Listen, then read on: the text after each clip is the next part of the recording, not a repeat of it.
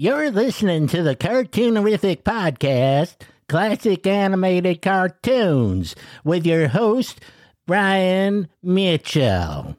Welcome to Cartoon Fun, it's Cartoonerific, yeah!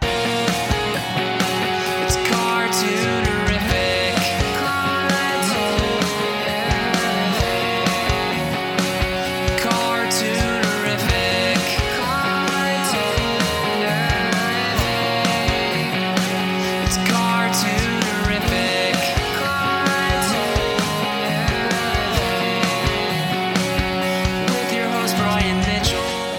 Well, welcome to the Cartoonerific podcast, Classic Animated Cartoons. I am Brian Mitchell, and I am your host.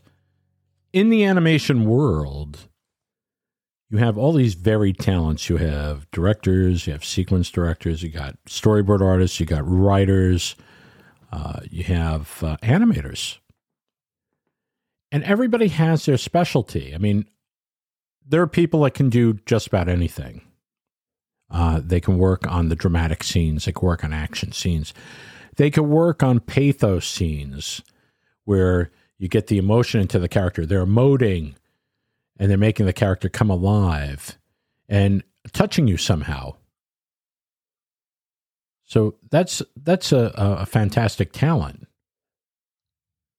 But then you have animators that are just really good at funny. And I mean, you have animators that can do whimsy, which is lighthearted action. But then you have other animators and directors and writers that just write, direct, or animate funny. Now, going back in history, the one that comes to mind that was one of the funniest animation directors was Tex Avery. And Tex Avery not only wrote the stuff, but he could storyboard it and he could pretty much design it and then hand it to the animator and tell the animator how he wanted it, because he had that whole vision in his head of how he wanted that cartoon to play to be funny. And he made some brilliant cartoons. He made some excellent cartoons. There were other directors that kind of followed after what Tex set in motion, and people like Bob Clampett, who did wonderfully funny cartoons at Warner Brothers.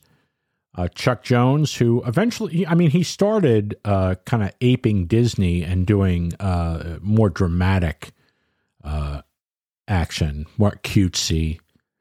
And then when he saw where the other Warner Brothers directors were going, he kind of followed in suit, and he found his own way. And he made films that were clever, and they were laugh out loud funny. But he did it in his own way. He did it in a different way than what Tex Avery would do, or Bob Clampett. So Ward Kimball at Disney did funny cartoons. Hanna-Barbera did some very, very funny Tom and Jerry's. But anyway, Jay Ward and Bill Scott doing Rocky and Bullwinkles. And then after that, doing George in the Jungle and all those Captain Crunch commercials, which are certainly funny. They just loved doing stuff that had funny drawings and funny actions and funny dialogue and comic acting. I really loved it. So I guess my point is everybody has their specialty, but it takes a special person to think funny and write funny and direct funny and draw funny. It's a special talent. Anyway, on today's show, we have one of those people. And he is funny. He is a funny guy. He's been in the business for a long time now. He's worked on a lot of different shows. He's created, produced, directed some of your favorites like Eek the Cat and Toonsylvania, Mad Jack, Schnookums and Meat, Tom and Jerry movies. He's not only a writer, but he's a director, animator, voice actor. His name is Bill Kopp, and he's up next. Should be fun. Don't go away. Cartoonerific is the place to be to celebrate hand-drawn animated cartoons. The Cartoonerific podcast features interviews with the magic makers behind your favorite animated cartoons, with episodes uploaded every Friday. Or visit the Cartoonerific blog featuring articles about classic cartoon animation. At the Cartoonerific Gallery, view original animation art and memorabilia from your favorite animated films and TV shows. The company store features exclusive swag from the Cartoonerific universe. And coming soon, brand new world premiere cartoons on the Cartoonerific channel. It's all here. Join the fun at www.cartoonerific.com. That's cartoon, ERIFIC.com. It's Cartoonerific, saving the universe one funny cartoon at a time. And now it's time for our special Cartoonerific guest.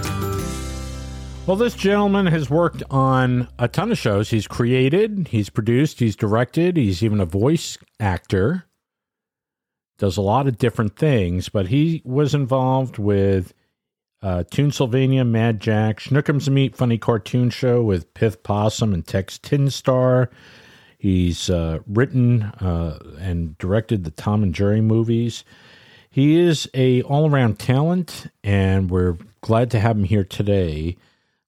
Please welcome writer, director, voice actor, and a master of funny cartoons. Here is Mr. Bill Kopp. Thanks, Bill, for coming on the show. Well, it's great. It's great, Brian. Thanks for asking me. So, Bill, tell me a little bit about your childhood. How'd you get into the wild and wacky world of animation? I'd have to blame it on, well, probably Rocky and Bullwinkle. Oh, there you go. That was the first early cartoons I saw, and Warner Brothers, the old Looney Tunes. But I was more of a horror movie fan. Oh. And I drew mainly. I started making films when I was about 10. My dad gave me a little regular 8 camera. Regular 8?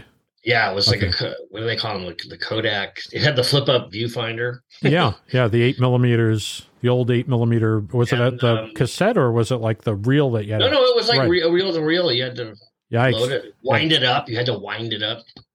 Did you have to? It sounded really old. You had to thread that in the dark, right? Didn't you have to go into a dark room and thread it up? Yeah. Or the bag. You had the black bag thing. You could do that. Wow. But then the regular Super 8 came out and that was in a cassette. It was much easier. Much easier. Snap and the horror movies, like the classics, like, Creature from the Black Lagoon and all the Corman stuff. I was really into that. And did you watch any of the Universal monster movies? Well, that's what I mean. Yeah, the classics. Those Creature, Frankenstein, Bride of Frankenstein, greatest horror movie yet.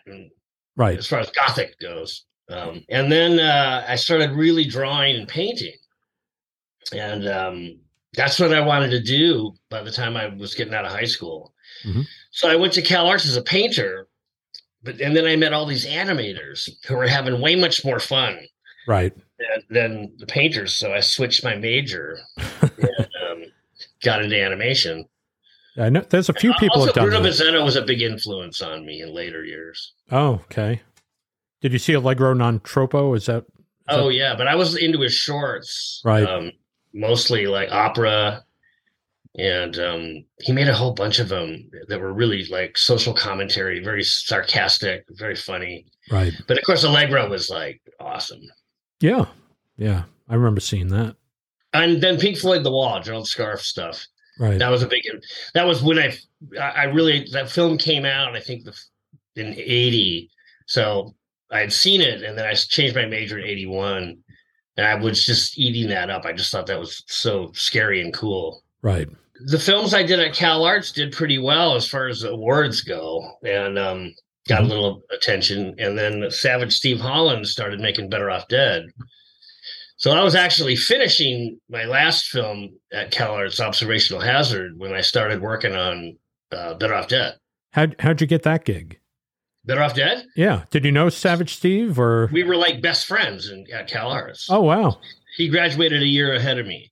Okay. And then he went off and got started. And is he still known as Savage? Because I believe I saw his name on the Big Bang Theory. Did he work on that? We haven't spoken in a while. I haven't seen him in a long time. Oh, I thought I saw his credit on there, but minus the Savage. Yeah, I think he still has the Savage. Yeah, I'm pretty sure. Yeah. That was the thing. Yeah. Oh, okay. Maybe I'm But wrong. yeah, so then we started doing that, and then he finished that and sold One Crazy Summer, and then we went right to work on that. So now that was shot. You said it was shot in Nantucket. Yeah. And that's about a cartoonist. It's about a young cartoonist, and it's John Cusack. Yeah, and I guess the first movie, Better Off Dead, he was also a cartoonist, although that wasn't a big featured part of the story, but he did have he was a cartoonist. Yeah. Wow. Well, maybe that's why I liked it. Plus, it was funny. There were funny things, and the animation was really weird cool. and fun. It was great. They're both like cult hit favorites. People love it. The animation in One Crazy Summer, we went crazy on that. So that was all one frame, single frame animation, and all of it. That's why it looks so smooth. Wow. What was there a decent budget for it? I would imagine. Yeah, we had we had a crew of like 4. I think there were 3 main animators. We're the same guys that went to do The Simpsons right after that. Right. Wes and David and I. And then we had Jeff Myers and Tim Bjorklund helping out. Mm-hmm. So we had like a crew of like 6 animators, and then we had background painters and people to help on the camera. So everybody got paid well. Well, that's good. It was a good gig. Right. So were those movies back to back that you're working on the animation, or there was? Yeah. I'm sure. Really? Oh yeah. In fact, I don't even think there was a real break at all. I mean, Better Off Dead came out, and it was like right on the heels of that, we got to work on the pre-production for One Crazy Summer. Wow. I mean, it's amazing to me because normally in the industry, like now, or even like at that time, there were breaks between projects. And especially a feature film like that. And a lot of times people would just be let go and they'd just say, we'll call you when we're back up and running again. But yeah, it sounds... Yeah, these were, there may have been like honestly, as I remember, there was like maybe a month or 2 where we had a little break, and then we just started working on the ideas. It was pre-production. Mm-hmm. But pretty much the same crew, it was me and Wes on Better Off Dead. No, mainly. It's Wes, mostly me. Wes who? Wes Archer. Oh, Wes Archer. And then the other one was Silverman? Silverman I met him when a film of mine won an award at the Focus Festival, and his had won a previous year, I think. Wow. And we just hit it off. We became really good friends, and so I sucked him into One Crazy Summer with the rest of us. And that was super fun. Right. So where'd that lead to? When you were done with that, where'd you go from there? Well, for the first time in our 2-year long career, we found ourselves out of work. We were like, what do you do? Because we were not like polished studio guys. I don't think any of us had an agent or anything at that time. Right. And Wes called me up and said that he's been talking to this guy, Gabor Chupo, and they want to do these short cartoons. Actually, now that I think about it, I did pick up a short gig when Fox first started. I was making little tiny 30, 40-second bumpers for the thing they called The Late Show. Right. And they were like late show tunes. They were kind of like Han Wilson come to life sort of things. They're all a little morbid. Mm-hmm. So I had done a bunch of those. I don't even know where those are. There's a few on my reel, but I did like 30 of them. Right. And then Wes called me up and he's like, we got to go meet this Gabor guy. And Gabor said that he was going to be working with Matt Groening, and we loved Matt from Life in Hell. Mm-hmm. And that was from LA Weekly, right? It was in the Reader, I think. That's how far back this goes. Oh, okay. It did. I think it wound up in the LA Weekly, right around there. But okay. And then we just started working on this little idea called The Simpsons. Mm-hmm. It's too bad it never went anywhere. Right. That's a joke. I know it's a joke. No, I was waiting for the other shoe to drop. Waiting for the other joke. Yeah. No, that's the one joke. That's it right there. That's it for the interview. It was just, it was another, because both Better Off Dead and One Crazy Summer were just, nonstop work like every day. Yeah. And it was the same with that, but we didn't care. We were like, I was like, how old was I then? Like maybe 23, 24 maybe? Right. Now, were you from California or where are you from? No, I'm from Seattle. Oh, okay. Yeah. So you went from Seattle down to Cal Arts. You went to Cal Arts, and then you came out and you were working on this stuff. Right to work, yeah. And then a little bit of a lull. Then you're working on a little bit of Simpsons stuff that didn't go anywhere. And, that show. It's too bad it didn't catch on. Right. Yeah. Yeah. And well, then maybe they'll revive it sometime. You know. And then I went to Disney, kind of right in the middle, right when that thing was starting to take off into. Well, I guess I'd started with I think we were doing the second season of the shorts, and it was somewhere in there where I got an opportunity to go work on the Roger Rabbit shorts at Disney. Oh, that's pretty cool. Did you have to go to Florida for that, or you did it for? No, I went to Florida later on. Right. During that stint, but later on. Later on, they forced you down there. Yeah. Yeah, that was weird. Yeah. But it was a lot of fun. I learned a lot about storytelling at Disney. Plus, I was there with a lot of my Cal Arts friends that I knew really well. Right. You know, like Gary Trousdale, Kirk Wise, Chris Sanders, the list goes on. Yes.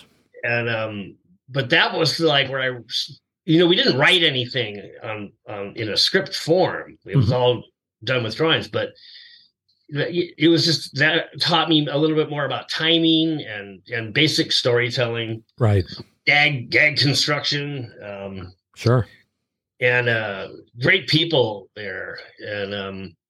But I think if I had not done that, I don't think I would have turned into a writer and learning how to tell stories and write. Right. Obviously help selling like Eek the Cat and Mad Jack the Pirate and Schnookums and Meat and the subsequent shows that I got to do. Wasn't Pat Ventura was working on them too, wasn't he? On some of the Roger Rabbit. Well, Pat and I were also really good friends from Cal Arts. Yeah. And he was really funny, man. He's still around. I don't know what he's working on, if anything, anymore, but he was great. I know. He was going pretty strong for a while. He was doing like his own shorts over at... Yeah, and he has a very distinct style. Yeah. So we kind of melded into the Tales from the Crypt thing. I always thought that I was that my draftsmanship was a little bizarre. Well, that's which good. is okay for stuff like that. No, that's like, great. That's great. Yeah, well, it forces you to be unique. But Pat he was so slick and his stuff was so clear. Right. And we were really good friends. Sure. So when the Tales from the Crypt thing rolled around, I was like, well, this is perfect for Pat, to join forces with Pat on that.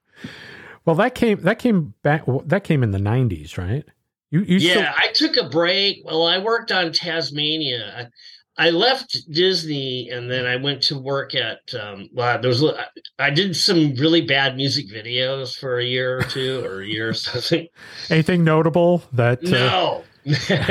Aside from the fact that they all had a little bit of animation in them. Oh, okay. And but that was a crazy world. And then I got into I got picked up with Warner Brothers to go work on Tasmania, and they wanted me to direct, but I wanted to write. Right. Because I was getting all warmed up there. Mm-hmm. So that's how that happened. And then... How did Schnookums and Meat come about? And Tin Star and all that wonderful stuff. I'm trying to get the timeline right. So... it's hard. So whenever Tasmania happened, so that happened. Right. And then I went to, so that had to be like 1990 or something. Yeah, somewhere around there. 91. Yeah. Then I went to, I got hooked up back with Savage Steve, and we sold Eek the Cat. Now, you were the voice of Eek the Cat. That's right. I was the voice of the Pussycat. Yeah. Because no real actors would do it. Really? We tried to get like Gene Wilder and all kinds of people. Oh, wow. Nobody knew who we were, and they were just like, it's like it got down to we need somebody. So I used to always do that voice when we would pitch stories. Right. Yeah, because, this is going to sound kind of weird, but in our family where I grew up, we had a lot of animals, and all of them had different voices so they could talk to you. And I had this one cat called Chauncey. And this was his voice, and he used that voice. Right. So it just stuck, and everybody got so used to hearing it in these meetings that just they're just like, you're just do it. I was happy to. It's fun. Yeah, sure. Well, so we had on a couple of guests, Jerry Reese was on. We had Kyle Carosa was on here, and Kyle's great. Yeah, and we were just talking about voices, and it's just like these animators just go off. It's like their own voice talent train. They're all they could all probably step in and do the voice. And sometimes they get to do them, sometimes they do. Because an animator is really an actor, and then you've got, a sort of built-in sense of timing, obviously animation timing. Right. So that lends itself to, doing a voice and acting. Plus, we all watch so many great cartoons. You kind of get used to, that's the rhythm, Exactly. And so, yeah. But then it was about, well, Eek was on the air for like 5 years, but I kind of left the show after the second season. Oh. And this is how much things have changed. I got a call from Disney from a couple of guys over there, Kreisel, and Gary Kreisel. Gary Kreisel, all right. And God, wow, I'm really old. So no names. Well, we're about anyway, we're the same age, roughly. I think we're only separated by 4 months, so we're getting to be old geezers. Yeah, you don't have as much brain damage as I do. Oh, I don't know about that.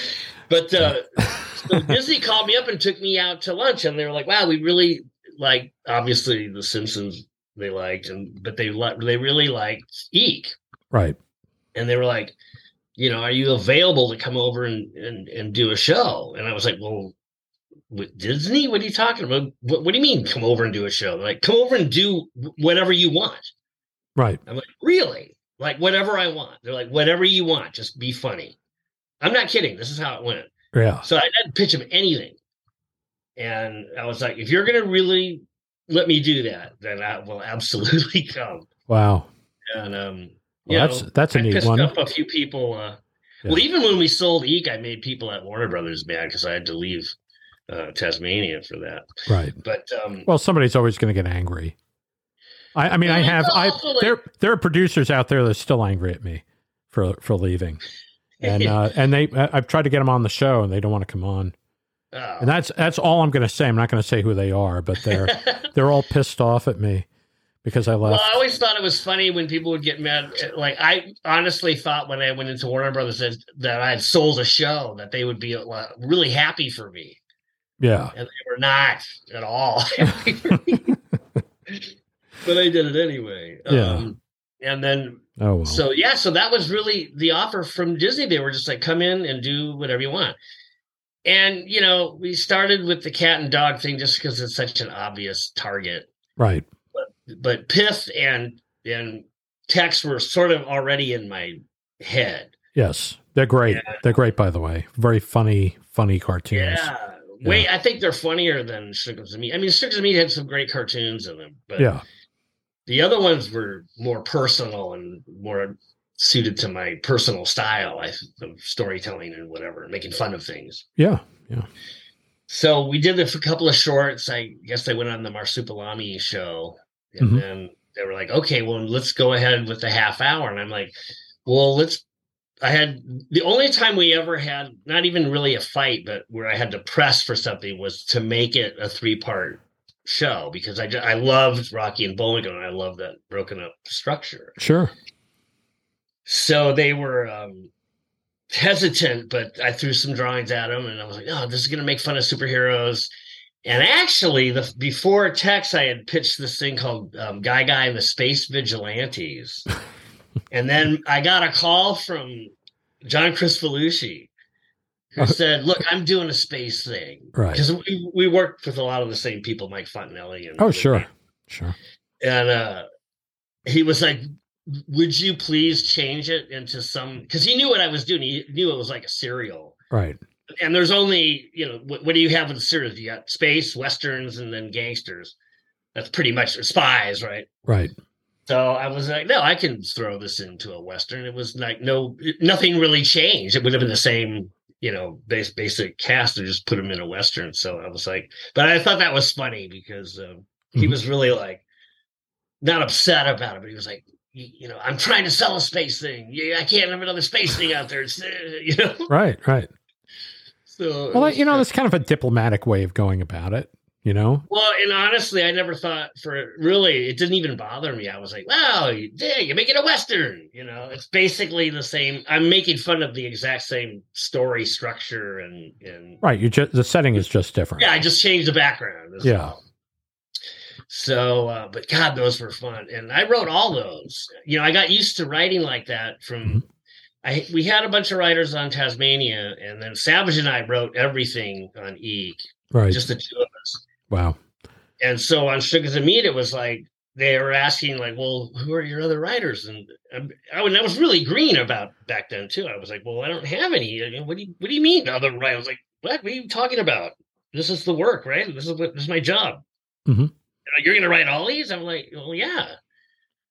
Because we were just so warmed up, Right. And it still kind of worked out that way for me with the other stuff. It was always every series I did, I was the main guy. Yeah. We had help on Toonsylvania, and I think a couple of Mad Jacks but I was always writing the outlines. The story concepts were all mine. Right.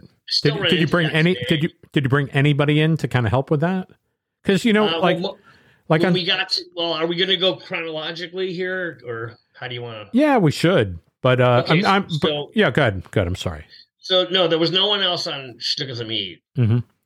And then they had all these executive changes at Disney, and Schnookums and Meat was not ever really a Disney show anyway. No. Even though it was funny, they were more Warner Brothers than anything, but really crazy Warner Brothers, Yeah, a lot of very free, Yeah. So, like Gary Kreisel had left, and so I was kind of Jeff and I were sort of sitting there wondering what to do. I still had like a bunch of time on my contract, so they were like, "Well, just develop some more ideas," Mm-hmm. And I pitched a bunch of crazy things and nothing ever went. Mm-hmm. And then I got a call again from Gary, and he was at DreamWorks now. And he was like, can you and Jeff come over and work on this show, Toonsylvania, like monsters? So I was like, yes, yes, I can do that. Because I was getting antsy. I was really used to making stuff like back to back to back, and you get warmed up like that. Taking a break is scary. Was Toonsylvania was right after Schnookums and Meat? So yeah, there was some time that went by, because I remember Jeff started working on another Disney show. I think he was working on, I don't want to say, was it DuckTales? Something like that. One of those. Or Darkwing So we were Duck. still in the same building, but Right. They asked me to just develop more random ideas that they could shoot down. There you go. So I don't think it was quite a year that went by, but there wasn't enough time where Jeff was busy on this other show and I was getting really frustrated. Right. So then the rescue call came from DreamWorks, and we jumped ship and wandered over there. We just go anywhere where anyone would give us a job. Sure. It's like where we could do our own thing. Well, they're giving you, that's it. They're giving you, Yeah. they're just basically saying, make your show and here's money and with have, and with have a great time. Toonsylvania, though, there was the caveat was like, they were telling us, they're like, look, we've been working on this show for like, I don't know, something like 2 years. Mm-hmm. And I'm like, really? Yeah. And so they said there's a mountain of stuff, and you got to come in, and you and Jeff got to trim it down and clean it up and figure out what this show is about. Sure. Also, the other thing was working with Spielberg again, because I worked with him, or I worked alongside him on the Roger Rabbit shorts. Right. And he was just great, and a really nice guy, and very, very smart Mm-hmm. and creative. So that was exciting. gonna be back there seeing him again. Right. Mm-hmm. And but yeah, there was a mountain of stuff, and guys were still working on things, and it was kind of strange because we had to put the brakes on a lot of good ideas. But I mean, what do you do when you've got just a mountain, literally, of random ideas that weren't connected? Right. Right. So our first task was to sit down and sort of clean that up and break. And again, we're breaking it up into all these different sequences. Sure. And then I brought in some writer help on that. Martin Olson, Steve Oakes came in. I think we had Doug Lawrence came in. Right. So, and that was kind of a relief, but I sort of hung on to the ones that I liked the most, Sure. Which is what you do. I mean, you write the ones that are most natural to you. Yeah, the ones that appeal to you. It was good to have the help, and it was a big show. It was like there was a lot going on there. Right. Interesting. So, how long did that go on for, Toonsylvania? Well, I had already. Okay, so during that time, now it's all coming back to me. During that time, when I was getting ready to leave Disney, I had already made a deal with Margaret Lash because of our previous experience on Eek, and she knew I wanted out of Disney, so she offered me a deal that was in place or in the works while the Toonsylvania call came. Right. I was pitching Mad Jack to her, and she's like, "Okay, I'll tell you, if you do this Toonsylvania thing for one season, then I will greenlight Mad Jack, and you can do that with Jeff, because Jeff was very important to me to have as a partner." Well, he's absolutely creative dynamo. Oh yeah, he's super funny. Yeah. And you get used to that. I was really used to having another guy, like Savage was, and having sort of an ally partner who was funny and we could reciprocate back and forth. Sure. And Jeff and I were also roommates at CalArts, another CalArts. So that's how that happened. So Jeff and I only did the one season, and then once that was done and it was up and running, I guess it was running. Right. I think they did another season of it, but that was it. Mm-hmm. And that's another thing people always laugh about with me. They're like, how did you do so many shows? I'm like, because most of them only last one season. Apart from Eek, that went on for a while, but even that I was sort of just doing the voice at the end. I think the important thing to note here is that most shows go 1 year, so it's basically, even if a show has longevity, even though you don't know that when you're done at the end of the first year, so it's like now you're kind of thinking already, okay, I need another gig. Well, back then they would only give you like the 13 episodes. I don't know why that was the magic number, but that was always what it was. Yeah, but with Tasmania though, because of the deal with Fox Kids and the previous experience with Animaniacs, they bought like 60 episodes. Right. Yeah, they did the strip. So that was that's why they got so mad when I left. Yeah. But yeah, after that, like I never got a deal like a multi. Well, that's not true. Twisted Whiskers was like a 2-season thing. Right. Most of them just went for one. But then we got onto Mad Jack, and that was. I thought that Pith Possum and Tex were fun, but Mad Jack was absolutely the best time. Just the most fun, It was because we were all warmed up, and it was a really edgy show for Saturday morning. Mm-hmm. And it was just like that show had such a good soul, Right. Who picked that up, Mad Jack? That was Fox. Right. That was Margaret. Wow. Okay. So I had this deal with her. Right. So we did Toonsylvania, and then we jumped onto Mad Jack. And then Haim Saban bought it. Deke? No, Saban. Didn't he used to be with Deke?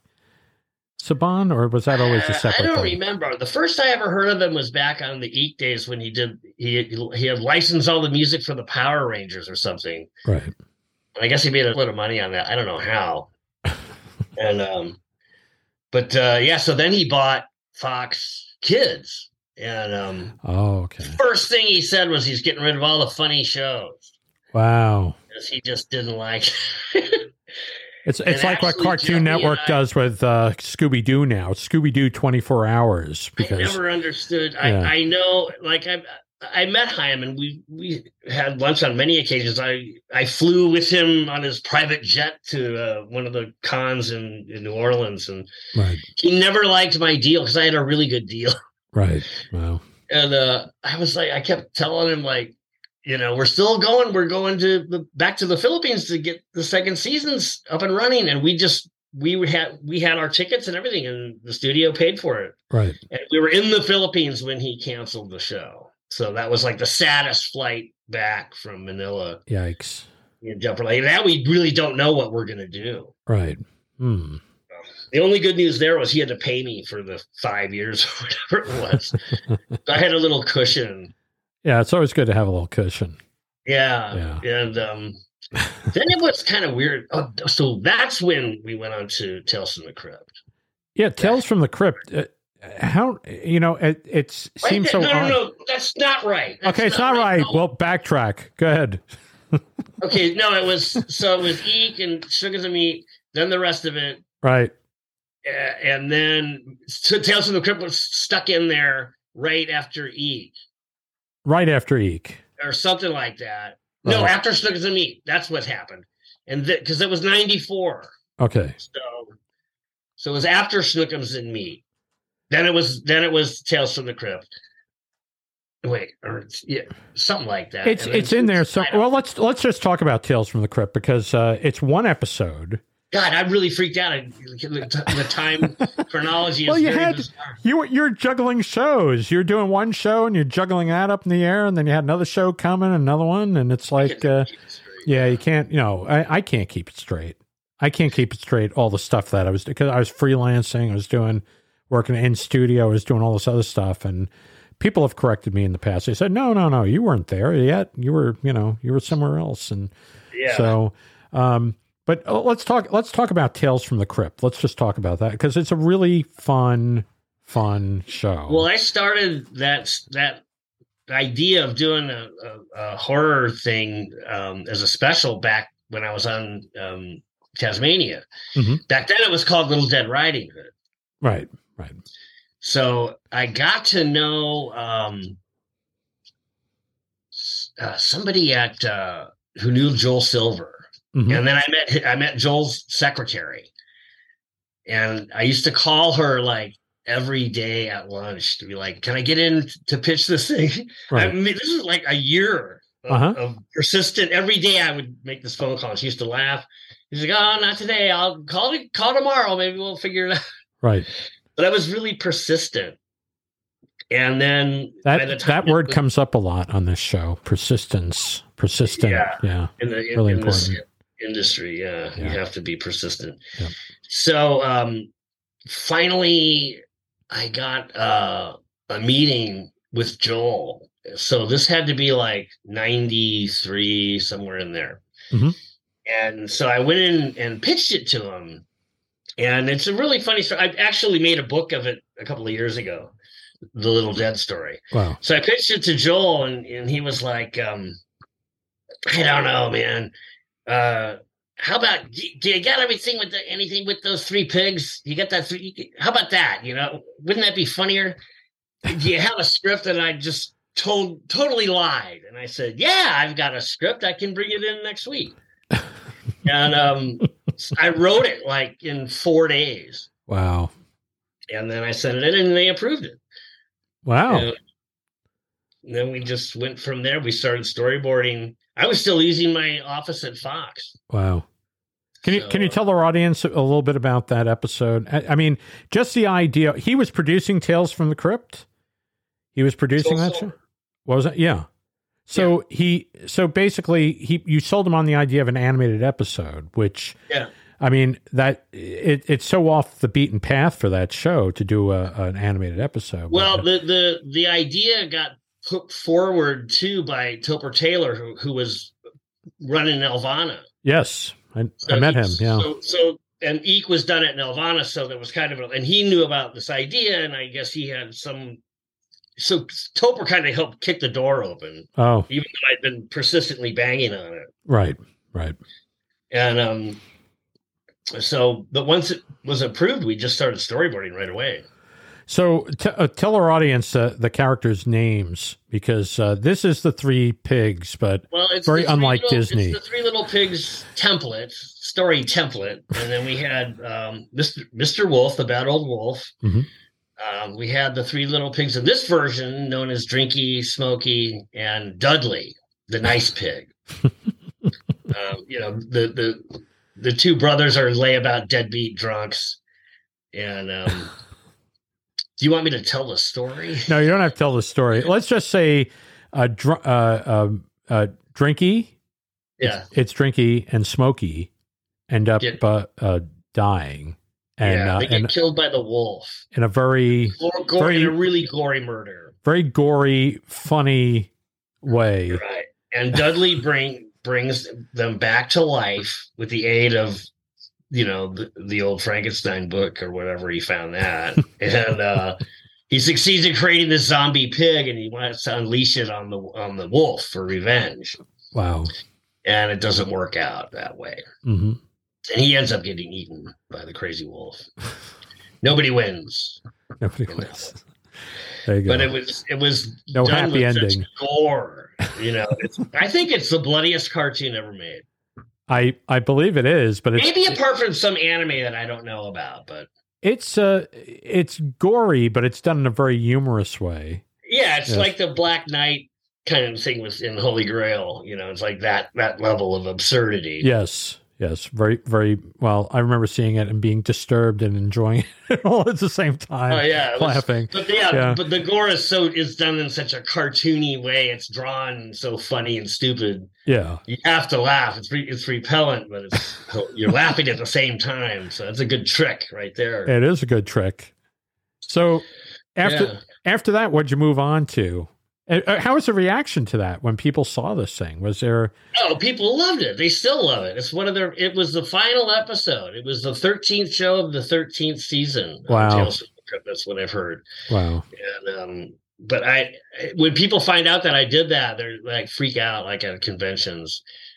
They're like, "Oh my God!" And now they say like, "I saw that when grown men will say, I saw that when I was 8. It freaked the shit out of me."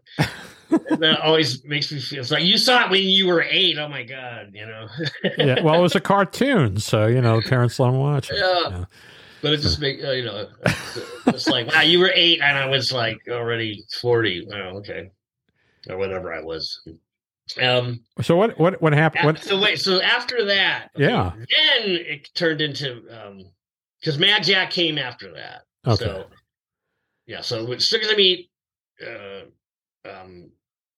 Eek, and then in there somehow Tales of the Crypt, and then on to Mad Jack and whatever. Yeah. It is hard to keep track of this stuff. I'll tell you. I got to sometimes look at the resume and see. Oh yeah, I've forgotten things I've worked on. I saw a storyboard I did, and I was giggling at the storyboard because it was so stupid, and I was like, oh wait a minute, I did this. Well, yeah, like you were saying, you did a couple of Schnookums and Meats. Yeah, good ones. Oh, thank you. I appreciate that. I put a lot of poodles. I used to torture poodles in my cartoons because my parents always had poodles, and they're always the worst kind of dog you could ever. Very yappy. They're very yappy dogs. Yeah, and high strung. Then they get old and gross, and they look like the Crypt Keeper, Yeah, their teeth are falling out of their eyes. It's like, come on, you're 15. That's right. Call it quits. So yeah, Poodle showed up in Mad Jack. Poodle showed up in Schnookums and Meat. They show up everywhere. Well, yeah, because you have a thing for it. Well, they're supposed to be so adorable and cute. And they're actually really awful personalities. They're just bad dogs. Yeah, they can. Sorry to all you poodle lovers out there. Yeah, sorry about that. Experience talking. I love the poodles, but hey, I had a Shih Poo. I guess when they're cute puppies, they're fine at that stage. But once they get to be like 70, they're still not dead. Not in dog years when they get to be 70 years old. Yeah. All right. Yeah. Yeah, you're right. You're right. They actually get brown. You notice that? They go from that light, or if they're like ours are always black, and then they'd get this weird gray, But it wasn't like like handsome. It was like just spots of gray, like it was decaying. Yeah, exactly. It's like somebody put it in the fridge for a couple of years. Yeah, like it's spoiling. Mold is growing on the poodle. So what happened after Tales from the Crypt? Because that was that was a one-off. Brian. Did you take that production? You said you went to New Zealand, right? Yeah, we went to New Zealand to animate it, and the same place where they did Tex, and they worked on a lot of Disney stuff. Right. They were great animators. Mm-hmm.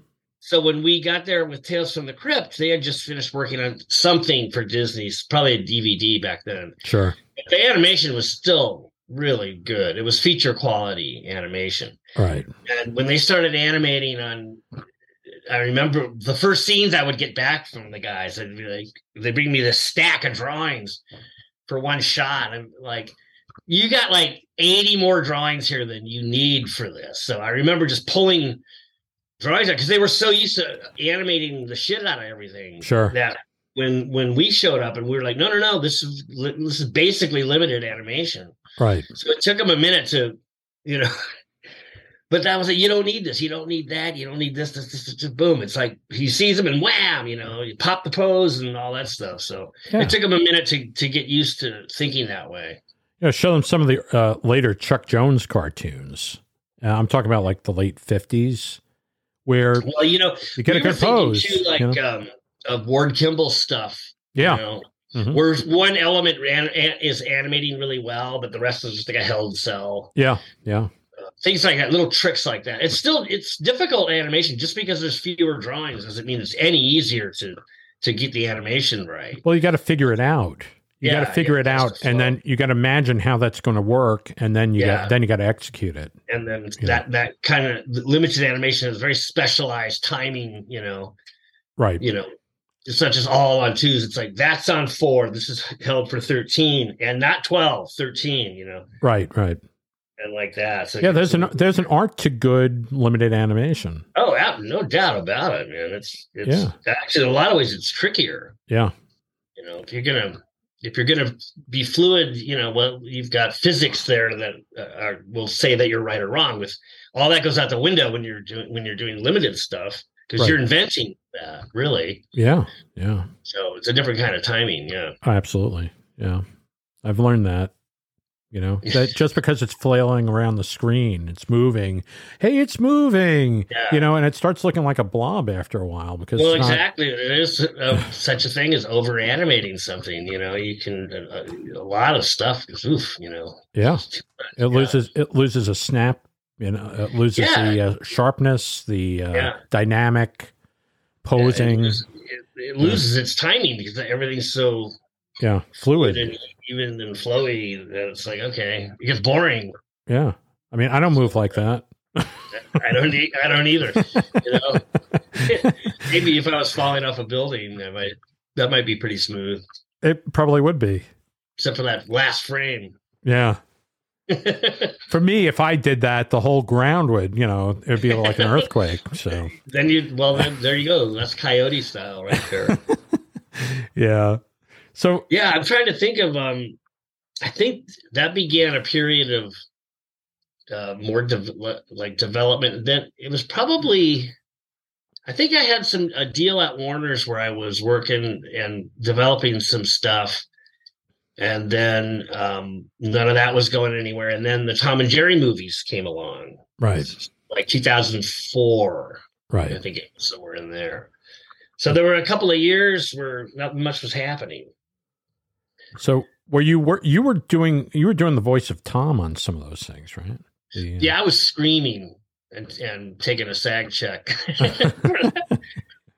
Tom didn't talk in mine. He just screamed, right? Because I was going old school. I didn't like the Tom and Jerry's where they sang and spoke and all that. So right, we were going back to the traditional, way of slapstick Right. Right. So were you working on those as well? Were you like? Yeah, I wrote them. I think I wrote one, and then it took a little while, and they said okay. And then during the production of Blast Off to Mars, they had me write another one while I was directing that one. Right. That was hard to do. Yeah. Because I had a rough story for the Fast and Furry one, very rough. Right. But there was so much going on with that first movie. I mean, it was a lot of work. Yeah. Yeah. So working on another story, I remember that being a really difficult writing process. Right. Because there were so many interruptions. Usually that didn't bother me, but on this one, were you visually writing or just typing? Oh no, we were writing. Yeah. Right. It's hard to do that for Tom and Jerry because you got to visualize it and then you got to kind of put that down and leave some room. I kind of figured out a way of writing for cartoon visuals. I sort of developed a little mini language of how things work because I was writing all the time for storyboard artists, not for people who are reading a narrative. Right.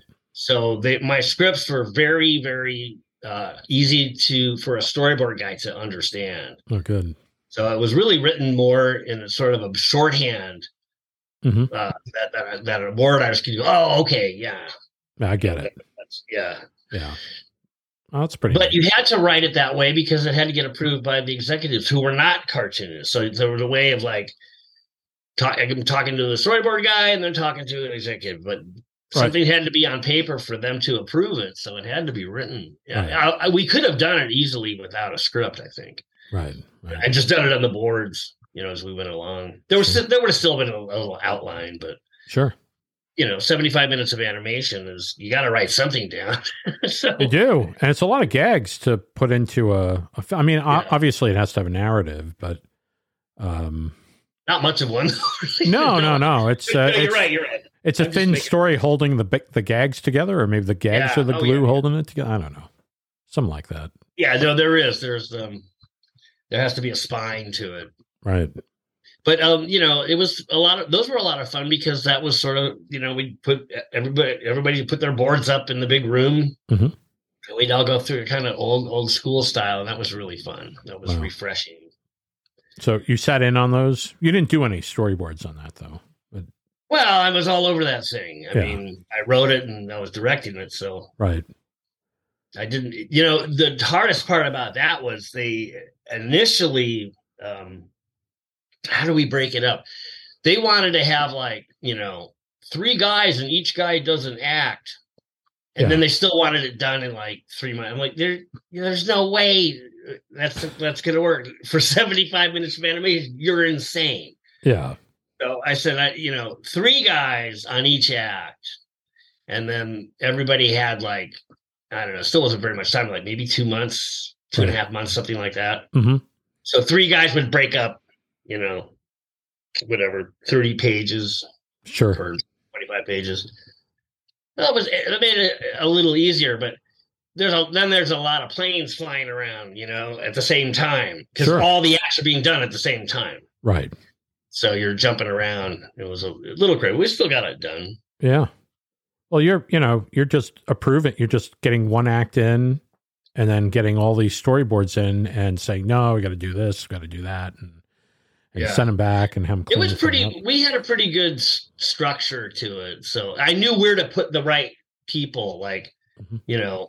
Pat was on there. Right. So I knew that's a gag guy. So give him that kind of thing. I had Kyle Mankey, who's a great action guy. So I had him do the big climax on that one. Sure. So a lot of it too is casting your guys, your storyboard guys, as to what their skills are, Yeah. The strengths. Yeah. Wow. Some guys are really good with the guys who are really good with acting, aren't big on action. They're more expression guys on characters. Sure.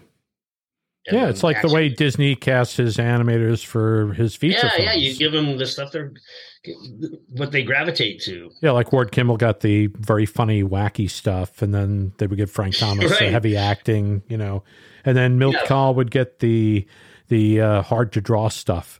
Yeah, and then Bill or Titla would get the big guys, Yeah, Stromboli. Stromboli or the Devil or and the Devil, yeah.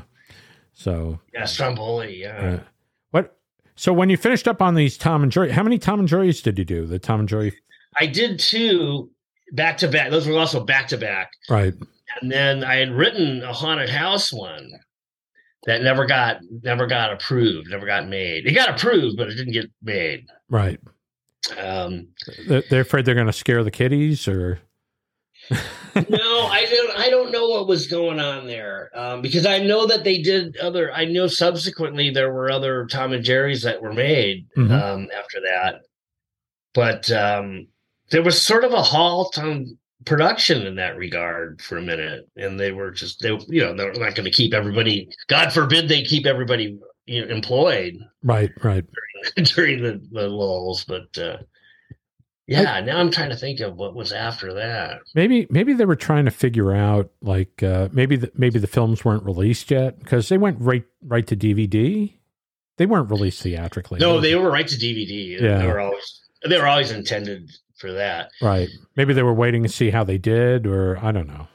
Sometimes they pull back, and they and also again there was a lot of management changes that happened.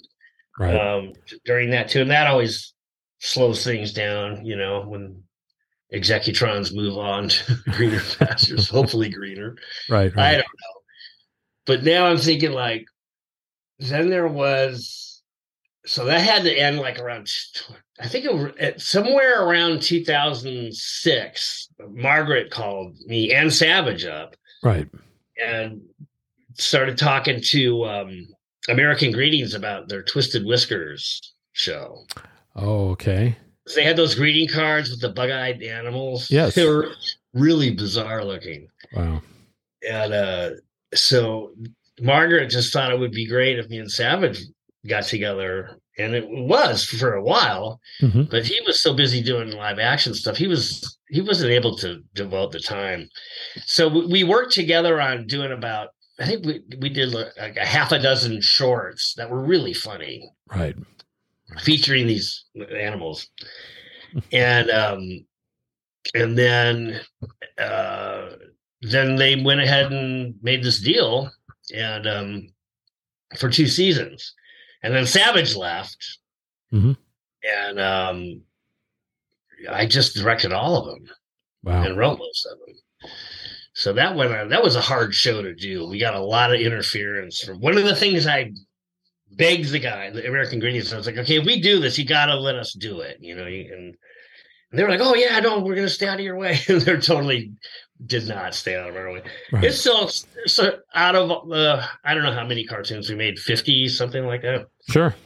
There's about 25 really good ones. Right. Which is pretty good. Yeah. No, that's great. So when you're done with that, that was it. You just did those cartoons, and then you moved on to the next thing. Oh, but we were aching for more because we finally got it figured out. Right. And then that was 2008. So the big economic crash happened. That's right. I don't know why it stopped the cartoons, but it did. Well, it stopped everything. Even Margaret was like willing to use the hub, to help pay, to supplement the production. Right. Because we were just starting to get really funny with it. Sure. And then, I don't know what kind of problems the hub had later, but that series just kind of disappeared, I guess there's some fans out there I hear from now and then, but it's too bad because there were a couple of really good characters that were really funny. Yeah. Again, we had a blast making it, Well, that's good. We had more fun than anybody else. So you had the crash happen, and then what happened? Just everything kind of died for a little while, or? Well, I think that it did. It really did. After 2007, there were I did a lot of writing on my own. I was trying to work on a few ideas. Dumb Bunny too popped up. I wrote a bunch of stuff that I just really hadn't done anything with. Then I got around to I'm talking about 2 or 3 years went by. And Yeah, it's a then long I got a stretch. deal with Wild Brain. One of my old bosses from Warner Brothers had a deal there. Mhm. And I pitched him this really crazy live action stop motion B movie sci-fi thing called Earth versus Everything. Right. And I had the Kyoto brothers animating on it, with their gang. Right. I feel like I'm just running through my really boring resume. I hope this is interesting. No. It's very interesting. No, don't. No, it's very interesting because you worked on a lot of great stuff, and people are interested in hearing it. I'm interested in hearing it. So. Earth versus Everything was great. Yeah. I'll probably put the short out one of these years, but it was really fun to make. So we did like a 20-minute short. They gave us we had enough money to make a really cool short film. And we had stop motion animation in it and all that. Wow. And then the Hub was interested in picking it up as a series. Right. And that was like, oh my God, live action with animation. This is going to be so cool. Right. And then the Hub evaporated. Wow. I was famous for getting projects that would just start to take off and then somebody would buy the company. That's what happened. Wild Brain got bought. Oh, okay. By some Canadian company, but then Margaret was still interested in it, and I could still do something. It was in my contract that I could still work with it. Right. And then the Hub exploded. Wow. And then I think after that, I wrote a Woody Woodpecker feature for Universal. This is 2014. Right. And then that didn't get made. It was a funny script too. Wow. Better than any of the other. I saw that pieces of that one Woody movie they made. Oh God, it was terrible. No offense. I know it's not your fault, animators. It's never their fault. It's always somebody else. It's always somebody else. And then it just went into the dark time. I think around 2016, I got a deal with DreamWorks. Right. Christopheria had wound up in place of Jeffrey Katzenberg, Mhm. and he was an old buddy from Warner Bros. I was like, oh my God, this is great. Right. So he gave me, they had an outline for a feature that they wanted to punch up. And so I made a deal with DreamWorks, and they were like, yeah, if this thing works, you could direct it and that'd be great.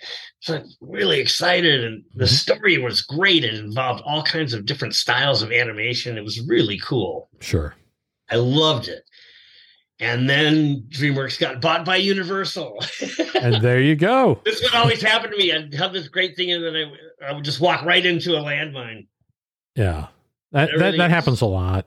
Everything explodes. And then I got a phone call from them. They're like, yeah, it was great stuff, man. No, we're not doing it. It was I was like, wait a minute, is there a story problem? Or it's like, no, it's nothing like that. It was not, No, that was that one really got under my skin. Right. Then I did my book, Little Dead Riding Hood, Mm-hmm. kind of make myself feel better. Sure. And now we're catching up to almost current times. Present day Bill Kopp. We got a call from Activision, Mm-hmm. and they were with another little animation guy that we like, and they wanted to do Crash Bandicoot as a series, but full on, big time, really good animation, everything we want. Right. So I brought Kyle Carosa in on that. Oh, okay. And Jeff DeGrandis too. Yeah. And we worked for a year. We had test animation done that was beautiful. Mm-hmm. The stories were really funny. It was going to be a really outrageous show. It had fake commercials in it and all this great stuff. Sure. And now the pandemic's hit, but we're still pitching. We're pitching through 2020. How does that happen when you pitch a show during the pandemic when nobody's? Well, the Bible was so thorough that we just had to cut down to visual. So it was a really fun pitch because there was so much visual entertainment. So you weren't just sitting there looking at a bunch of talking heads. There was images happening, Sure. on your screen. Right. So, and it was really a really funny take on that whole universe. Right. And, they wanted it to be more adult, which is great. And, but the adult, it wasn't adult enough for effects and Hulu and places like that. Sure. So, without having to really change anything, we sort of emphasized the more kid humor aspect of it. Right. And then we started getting some real good feedback. And then we sold it to Amazon. Wow. And we were ready to go. So this is like right around Christmas time of 2020. So Christmas 2020. Okay. And then right after Christmas, I get an email or however they told me. An email. And they're like, yeah, Activision's pulling out. They don't want to do it anymore. Wow. Just like that. And I was like, that's it. Yeah. I had enough of this. Gosh darn it. No, those weren't the words I used. Right. And I said, I got to figure a way out to make these cartoons because I like making cartoons. And I feel like an asshole. I'm going up meeting with all these people. And I had a quote, I think, in Cartoon Brew, which I put really well. It's like being a painter, but the canvas that you need to paint on costs $8 million. Yeah. It says, and people kept telling me all through the course of the craft, because that was still a traditional, all of Little Dead is done hand inked, painted, Sure. I didn't have a Cintiq or anything. Right. So I did get a nice little bonus when they canceled the crash thing. So I just bought a superhuman computer and a Cintiq, and I just went to school on how to do this stuff. I had to figure out, and I know a bunch of animators, so everybody's telling me to use this program, use that program. And, right. Everybody has a favorite, Yeah. And I was really concerned about being able to keep the drawing style, and I didn't know how to do that. Mm-hmm. Which program is best or what. So it took me about 9 months of pretty much since I started with my Cintiq in February of 21. Right. I selected Character Animator as the program of choice. Besides, with all that Adobe stuff it comes with is great. Sure. So I subscribed to that, and then I just started watching YouTube tutorials and figuring it out. It took me, I thought I was going to lose my mind for about 6 months. And then it was like one day it just kind of clicked. It's like, oh, now I see how, okay. Yeah. That took until about March of this year. And that's when I started the first Dumb Bunny cartoon. Yeah. So basically you just got sick of development hell. Yeah. Yeah. So I was saying to Gene Hamm, he should make a movie called Development Hell. No one would go. First of all, it'll never get made. That's one thing. Or they'd make it and people would just leave in the middle of it. So exactly. Yeah. Right when the good part was starting. Right? They'd get up and walk away. Right. But no, it was like there's got to be a way. I mean, I know there's a way to put the power back in the hands of a guy like me. Is all I want to do is make cartoons. That's it. You know? That's all we want. That's all any cartoonist wants to do. So now that this thing, and there's a million. Oh man, I'm still learning a lot. There's still a lot I don't know. But every time I sit down or there's an update, it's like, oh my God, they're making it even better. It's even cooler, and you can get away with. You can get as elaborate as you want with it. Sure. You can really make cool shit. But, the idea was like, okay, I'm just going to use it right now for Dumb Bunny. It just as and really I was looking at Roger Ramjet's. Yeah. A lot. Yeah. And that tone of humor and Rocky and Bullwinkle, I just sort of went back to this is doable. Mm-hmm. And the first one, and I was like, I know how to do every job there is in animation, from the writing to the finished thing. So I'm just going to sit down and do this. I was shocked. The first Dumb Bunny cartoon, they all took about 5 weeks from script to finished product. Wow. So the first one's a little rough, but the second, the third, the 2, 3, and 4, they get better. They're about the same caliber. Thankfully, the fourth one is the funniest, so it's getting better. And then, so I'm ready to. I haven't showed them to anybody except a few close friends. Right. And I just can't believe it. Like this thing.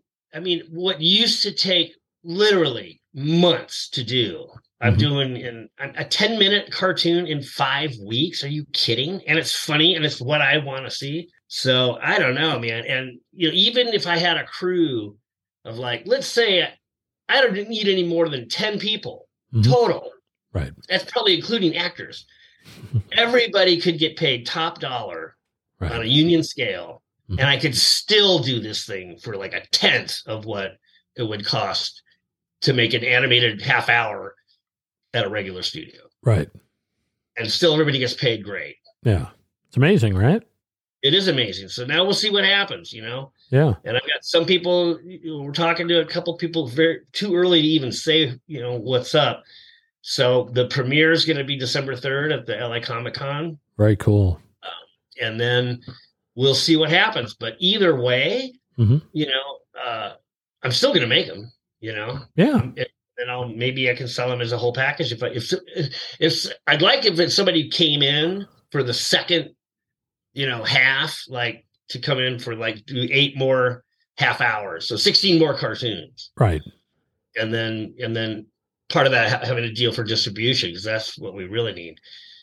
And everybody's like, well, you know, if you pitch it 3 times in this town, you're done. And everybody seems to forget about the other 9/10 of the globe out there. That's right. That's right. So, well, hey, I think it's wonderful. I think that's the way it should go anyway, because the tools are there where you can actually produce a cartoon, and you could produce it any way you want to produce it.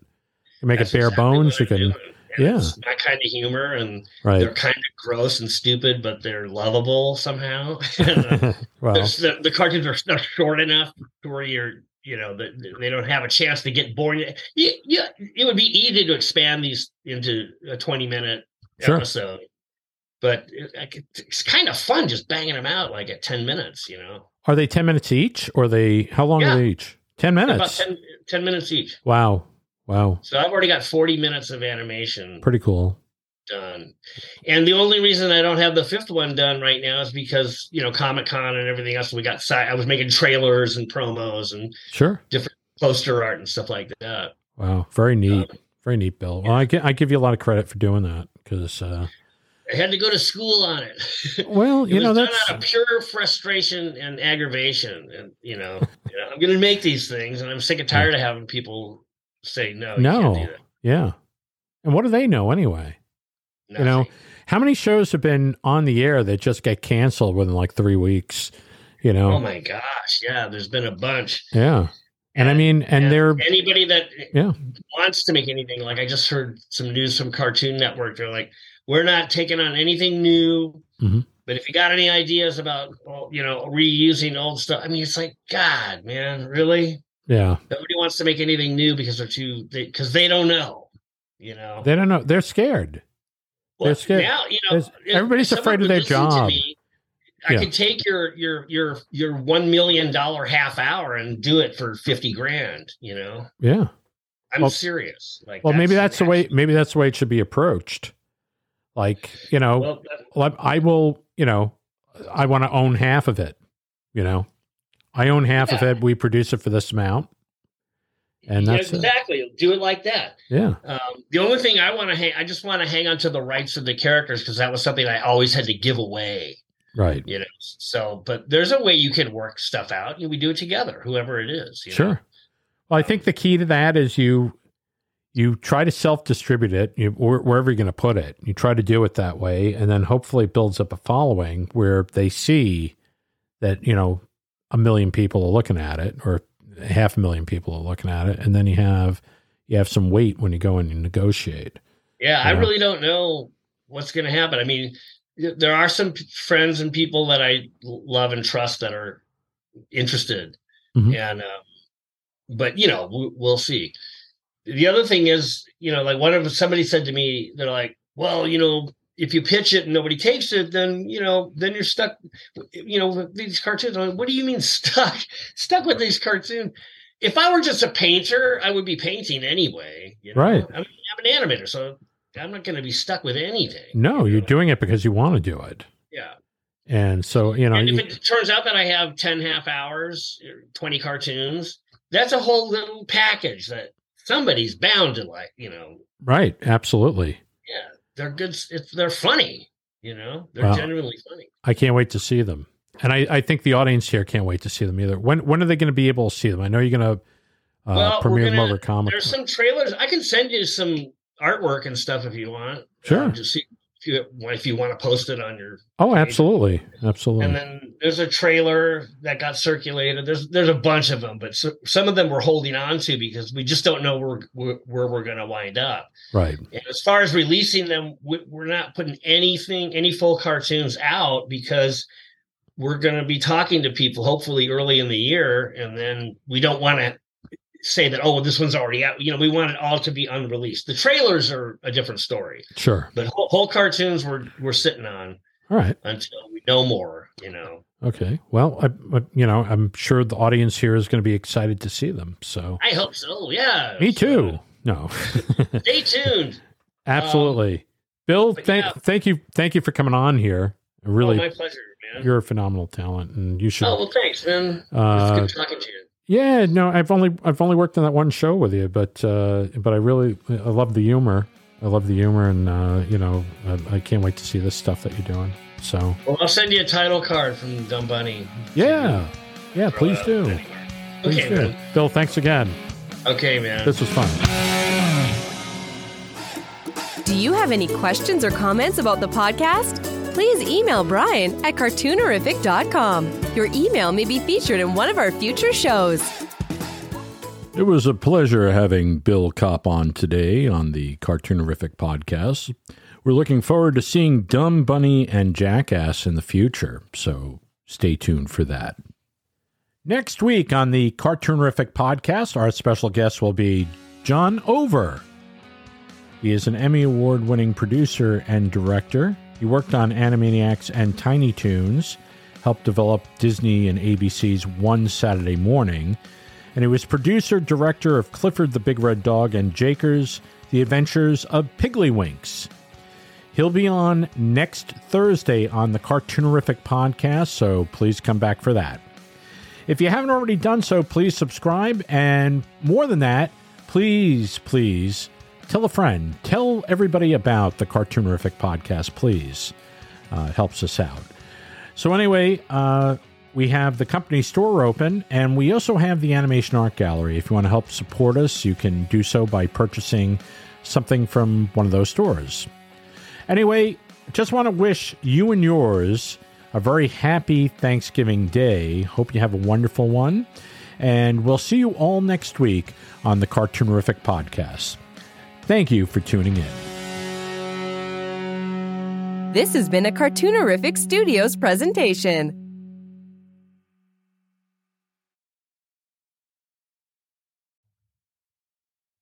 The Cartoonerific podcast is copyright 2024 by Cartoonerific Studios Incorporated.